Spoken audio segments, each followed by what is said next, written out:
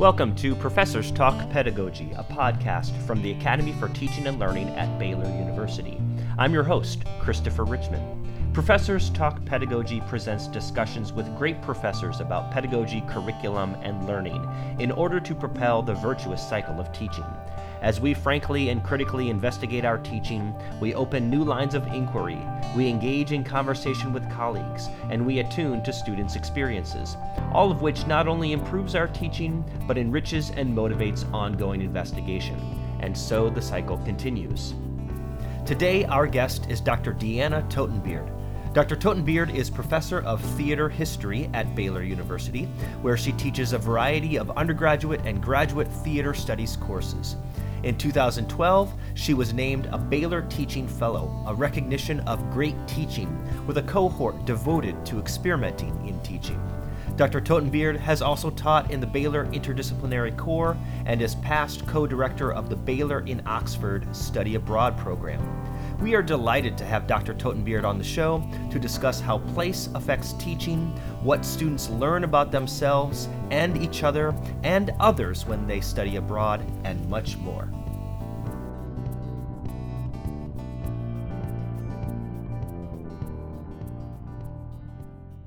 DeAnna Toten Beard, welcome to the show. Hey. We're so glad to have you on here today, and the main thing that we wanted to talk about is teaching and studying abroad. And teaching abroad is not something that every faculty member participates in. So I imagine that there's a story here to some degree of how you got involved in study abroad at Baylor. Yes, it's the kindness of others is how I got involved in it. Specifically, Dr. Lane Scales approached me and asked me if I would like to partner with her in the Baylor in Oxford program. She had been involved in it for years, and there was room for another faculty member to join. And she thought of me, which I was appreciative of and humbled about, obviously. And specifically, she was interested not only in the fact that she had a sense that I would lead good classes, but in the fact that I was a good organizer and an administrator. And she saw a real potential there to be valuable to the program. And it's true that the teaching matters a lot on study abroad, of course, and the engagement with students while we're there matters a lot. But study abroad is a lot of administrative prep, a lot of planning, a lot of communicating with people far away for months before you hit the ground and do it with the students. And it does need that other part of your brain as well. So she correctly identified that I would enjoy those kind of challenges. And maybe that's why not every faculty member does do it, because it flexes a different set of muscles. It is. It's not easy. I mean, it's obviously a pleasure, a privilege, and worth it. But it is a lot of work all year round, and then the work on the ground. So she approached me in about 2015, and I co-led Baylor in Oxford with her until 2020. Right. 2019 was our last trip together. So how does that partnering with another faculty member work, both in the planning stages of it and in the actual on-the-ground working with students abroad? Well, the on-the-ground and working with the students abroad is the heart of it, of course, and the partnership has to be really good there. So we spent a lot of time talking about what we wanted students to get out of the program, and then reverse engineering everything else for months to arrive at that. So what were our priorities? What were our goals? And how could we make as much of the trip experience a good educational experience for the students? They spend a little bit of that time, of those 4.5, 5 weeks, 24 hours a day, a little bit of that time, a small sliver of that is in class with us. We have classes in a classroom with them. But we are so aware, and we're from the first time we started talking, that the learning that's happening is 24/7. And how do we create a trip that enables the kind of growth we would love to see students have? And then we reverse engineered it from there. And we were of such a like mind in those goals that it was a lot of fun to plan it. It strikes me that one of the main differences from the student perspective when you're studying abroad, whether it's yours is a summer program, right, or a semester, is that they're spending their time outside of the class in such a different way. So what do you see? How do students spend their time? I assume there's some structured things that the faculty plan, but a lot of it is student determined too. So How do they navigate that? How do they make those decisions about how to spend their time? Right. We have to sort of teach them how to do that, especially on our trip where we're in Oxford, about an hour from London on the train. Oxford's not a huge city, so there's a limited number of things to do, but plenty to do. And then London is not very far away, and they have a train pass. But they don't know what to do with that freedom and that time. And so we have to structure experiences on the trip in a way that teach them how to be independent, adventurous, how to have a curious thought and then follow through on it. We have to give them those tools in a methodical way. So we have to introduce train travel very early. We have to take them to London as a group and show them how to navigate the tube. We have to have lessons in group meetings where we talk about how to read the train signs and how to use 24-hour clock time, and all the way from those technical things to sort of the behavior that's expected on this transportation, or what to anticipate the experience being like. We have to coach them on all of that so that they will, by the end of the trip, by the second half of the trip, be doing things like deciding amongst themselves that they all want to go someplace, and then executing that. That's what we want. We want them to be independent and to feel bold and brave in going places. Yeah. But we can't just tell them be bold and brave and go places. We have to give them the tools to do it. And that's all happening outside of the technical classroom, but is most certainly a lesson that they will take for the rest of their lives. How to travel, how to be in another country, how to use public transportation.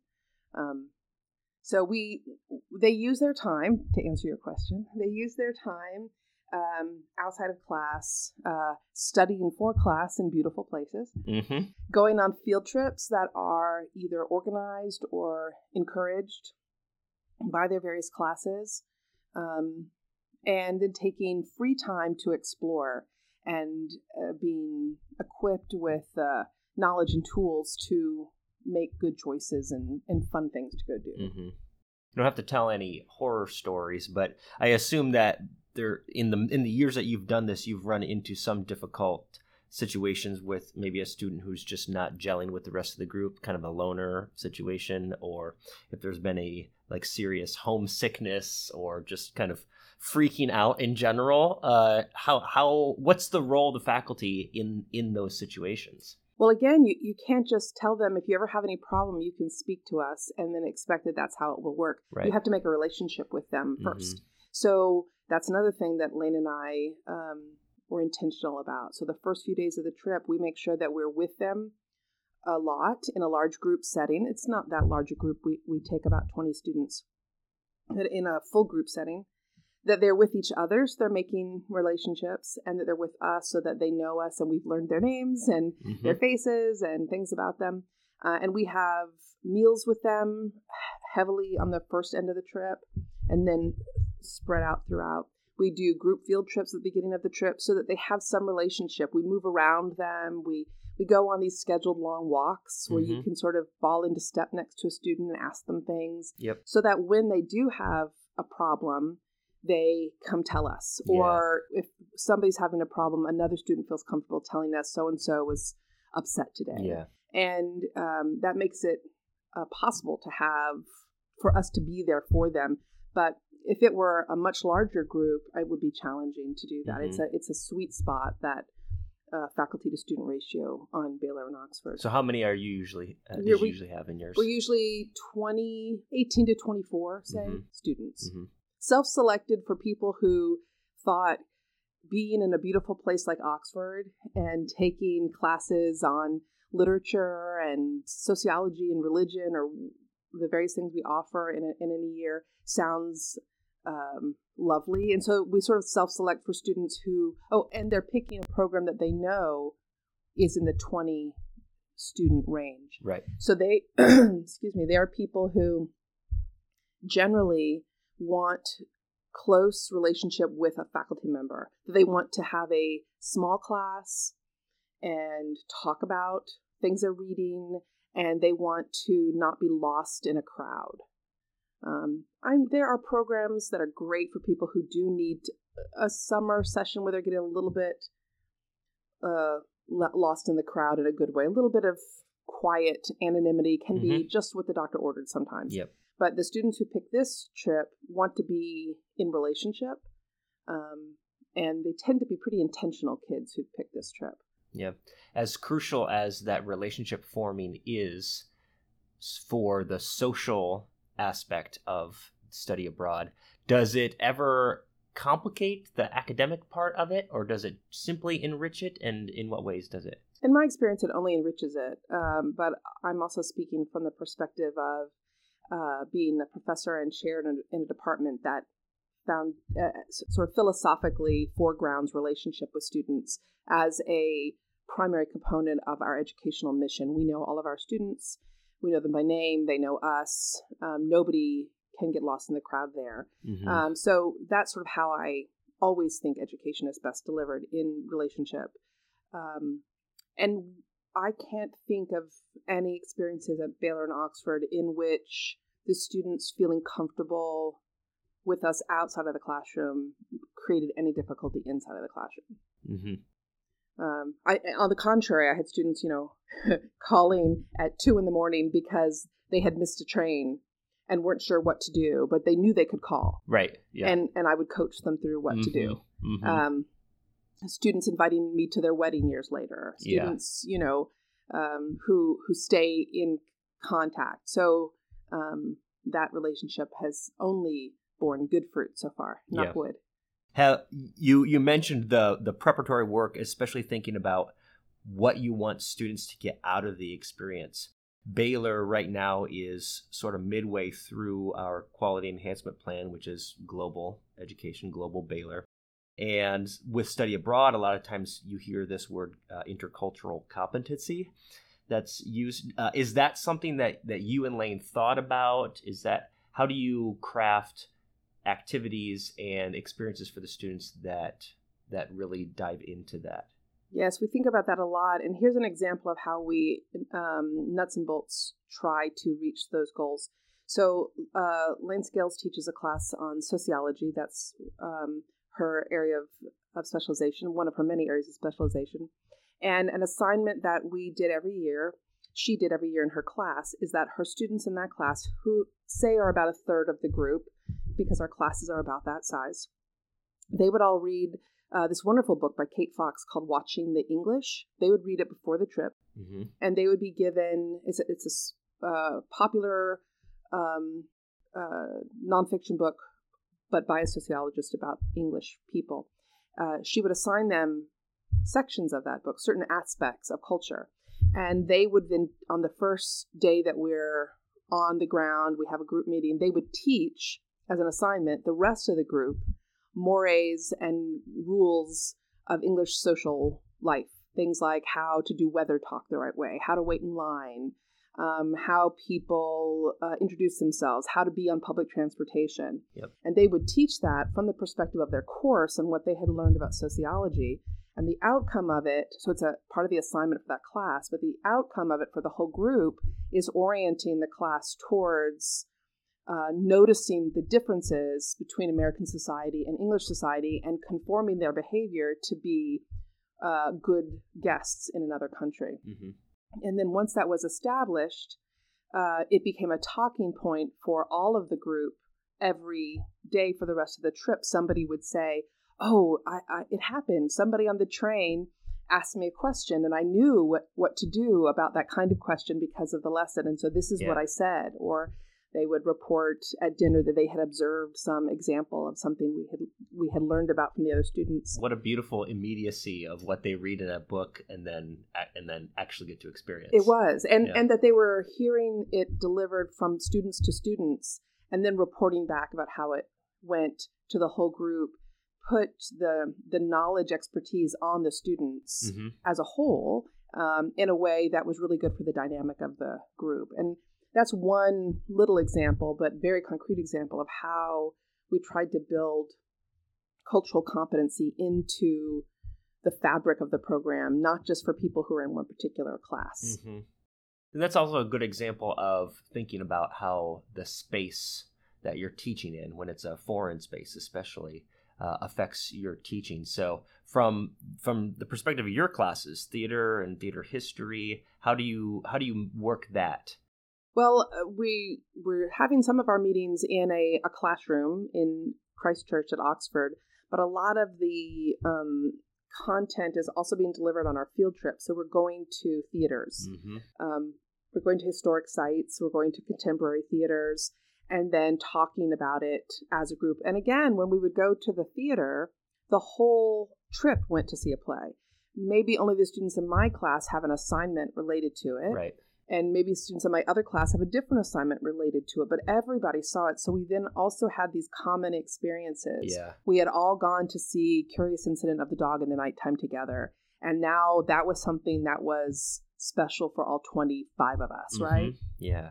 And that happened in a particular geographic location, and getting there and leaving there was all part of the experience. So to Dr. Scales and I, and to the wonderful faculty who were often on the trip with us, we just like all stars. You know, we had Richard Russell and Hope Johnston and Lynn Tatum, Greg Garrett, Tom Hanks. We had amazing people on the trip. All of us embraced the idea that the learning was happening all over, wherever we were. In Edinburgh, we went to a Cayley and they learned to dance. And that was part of the cultural experience that everybody got, whether it had to do with your class or not. There's the magic, I think, of study abroad, it sounds like, is partly this mix of formal and informal learning that happens that I think thoughtful faculty try to incorporate in regular, residential classes, but it just screams to be done in study abroad. It does, and it's an intense experience studying abroad, right? Each day feels like 2 days, and a week feels especially when you land and you're trying to overcome the jet lag. Yeah, right. That really is 2 days. It does, and so you're in this intense experience. Your senses are alerted because you're in new environments. And so if you imagine us like, all the pores of our intellect are open, things can come in more easily. And so the whole time there's this receptivity to learning and to growth. And so you can maximize it every day. It's not just in the dedicated so-called class times. They're learning important things on that trip when we're on a bus and somebody whispers to another student, I can't get used to them driving on the wrong side of the road. And one of the faculty says they're driving on the other side of the road. We don't need to say right or wrong. And those are the kind of conversations that happen casually. And you notice by the end of the trip that they're shifting from thinking of everything that they've done in their past and in their home state, neighborhood, whatever, as being the universal, obvious, right way things are done, to realizing that the world is much bigger. And I think all of us who do this trip, and I think any study abroad, see it as a outcome to teach the students to decentralize themselves, to decenter themselves, to decenter themselves, to adopt a genuine sense of humility at the face of the rest of the world. And literally relocating yourself is the best way to do that. Yeah.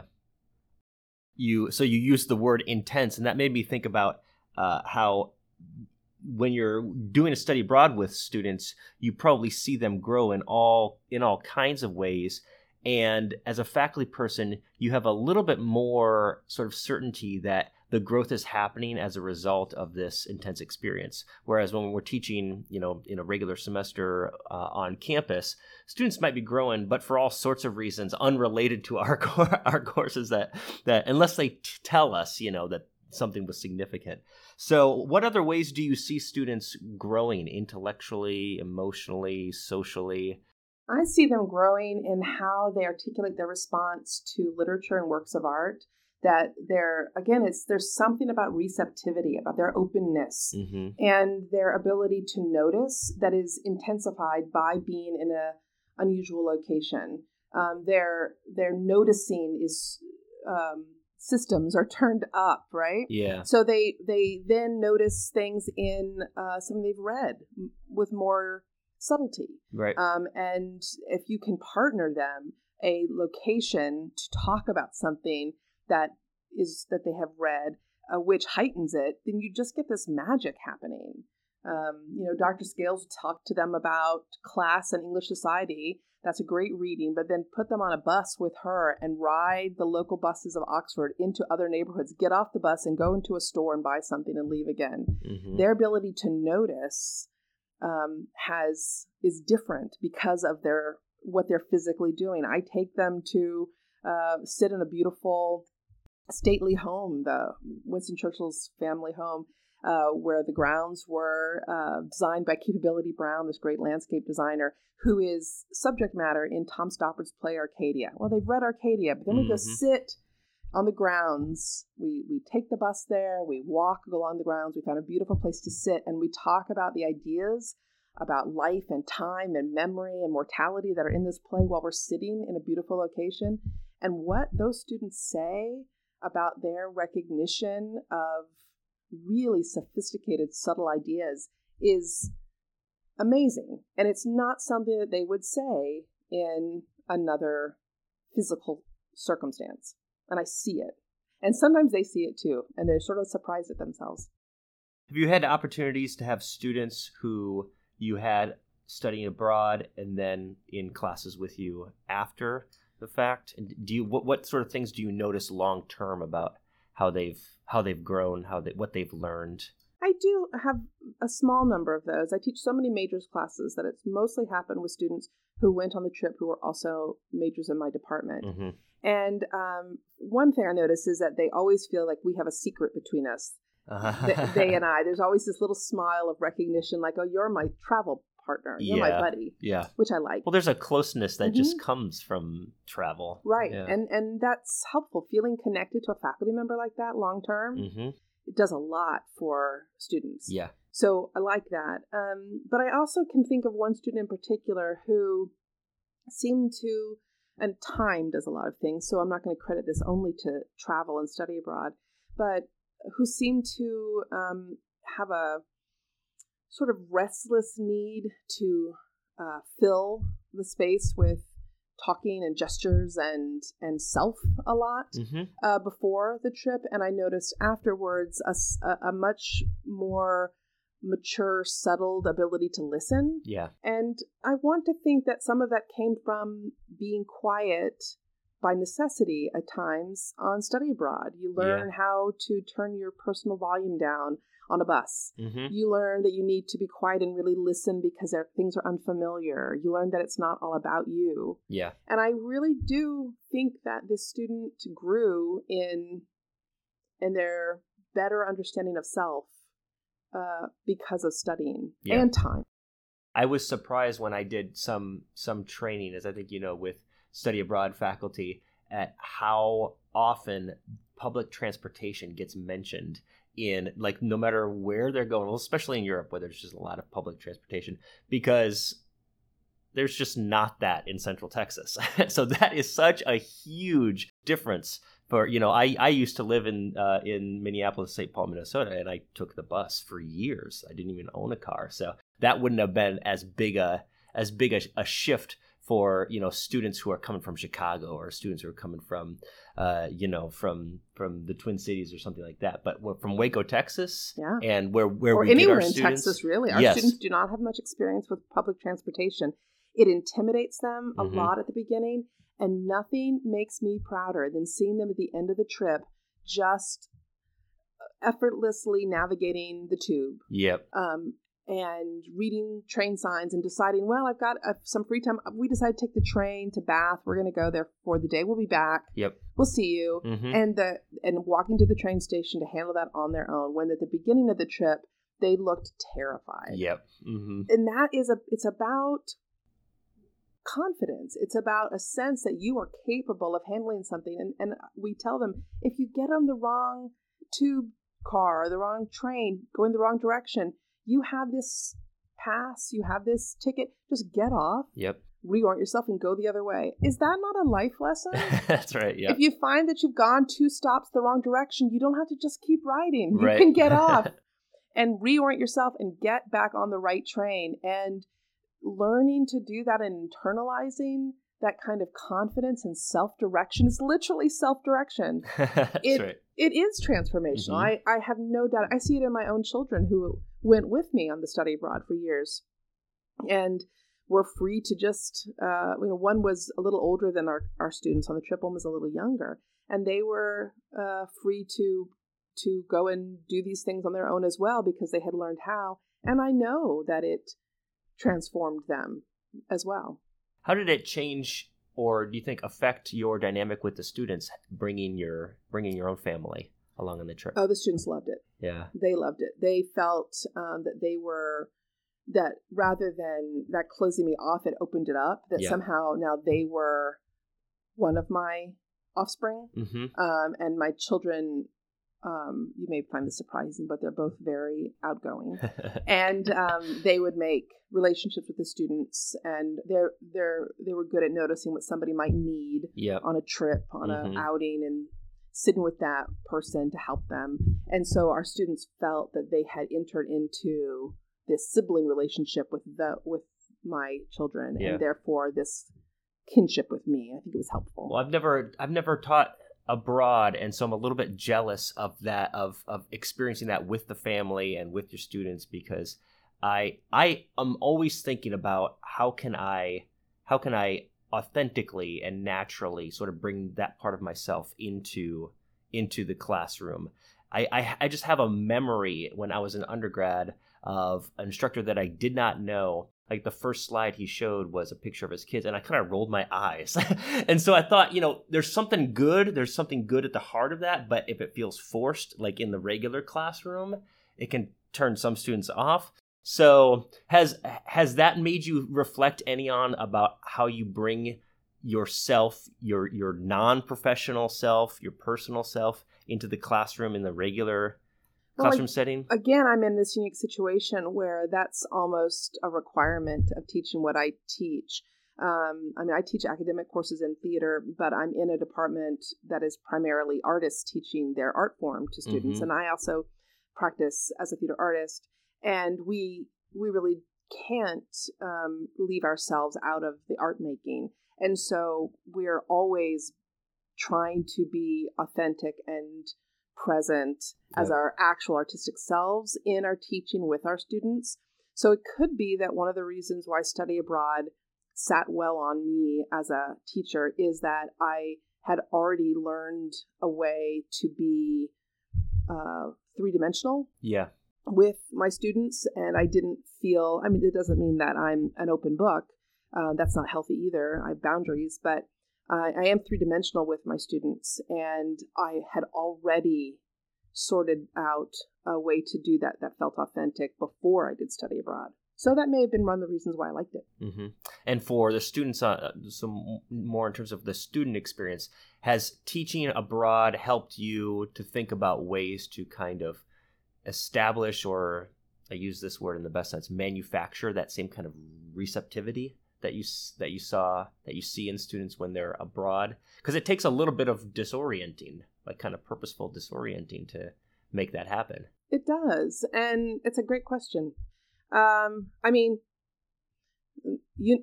life disorients a bit. I think maybe part of what you're speaking to is something about first semester freshmen, right? And how we can maximize their receptivity. I sometimes do teach first semester freshmen, and I do actually think there's something similar going on there. Probably the closest I get to doing that is because I offer a lot of readings of source material plays and other dramatic texts from history to my students. Probably something that's akin is me offering them things that I know will disorient them. I try to have them read not the things that are most familiar, but the things that will make them notice how different they are in their own circumstances from the assumed audience of that piece. And I tell them, where you notice your expectations not being met, that's where all your antennae should go up, and you realize, oh, that's telling me something about the original makers of this and their their assumptions about their audience and how I'm different from them. And that's where we as historians dig in to find the learning. So that's probably similar, but it's not the same as if we were doing that on a beautiful rolling hill in Oxford. That's right. Well, and the key to doing that well, I think, in the traditional class setting is to position yourself as the instructor, to position yourself as an ally, a support with them in that disorienting experience. Because that happens naturally when you're studying abroad. There's this thing, this foreign experience, and you're shoulder to shoulder with them, rather than maybe unintentionally kind of getting positioned as the adversary. Like when you assign something really challenging to a student, if it's not done quite in the right way, they can see you as the source opponent. Of discomfort. Right? Yes, yeah, and not an ally in that. Right. So that's just something that I think we all have to think through, and maybe there's a good metaphor in that study abroad experience for that. Well, since not every faculty has this experience, what would be your pitch to faculty who have ever thought about doing this? Oh, you should just do it. You should get rid of all of the practical concerns about, I'm trying to write something right now. Will it slow me down too much? Or I'm afraid of preparing a class that would operate on that timeline when I haven't done it in that way before. Throw all of those or put them all on the side and look at what you'll get from this instead, and think of how it will not keep you from other things, but will open up experiences and an ability to have a relationship with your students that you could not have at home. And I have to add a relationship with faculty peers that is different. That smirk that the student has for somebody that they got to go on a trip with, that's nothing compared to the bond between two faculty members who successfully got 24 students through Heathrow Airport and home again, and didn't lose their minds. I mean, the bond we have, the dinners together, the conversations on airplanes and buses, that is good stuff, and it matters. Yeah, it's worth the effort. And you can usually bring a family member with you and share the experience of learning with them in a way that is transformational. Yeah. Well, great. DeAnna Toten Beard, thank you so much for joining the show and talking with us today. Thanks for asking me.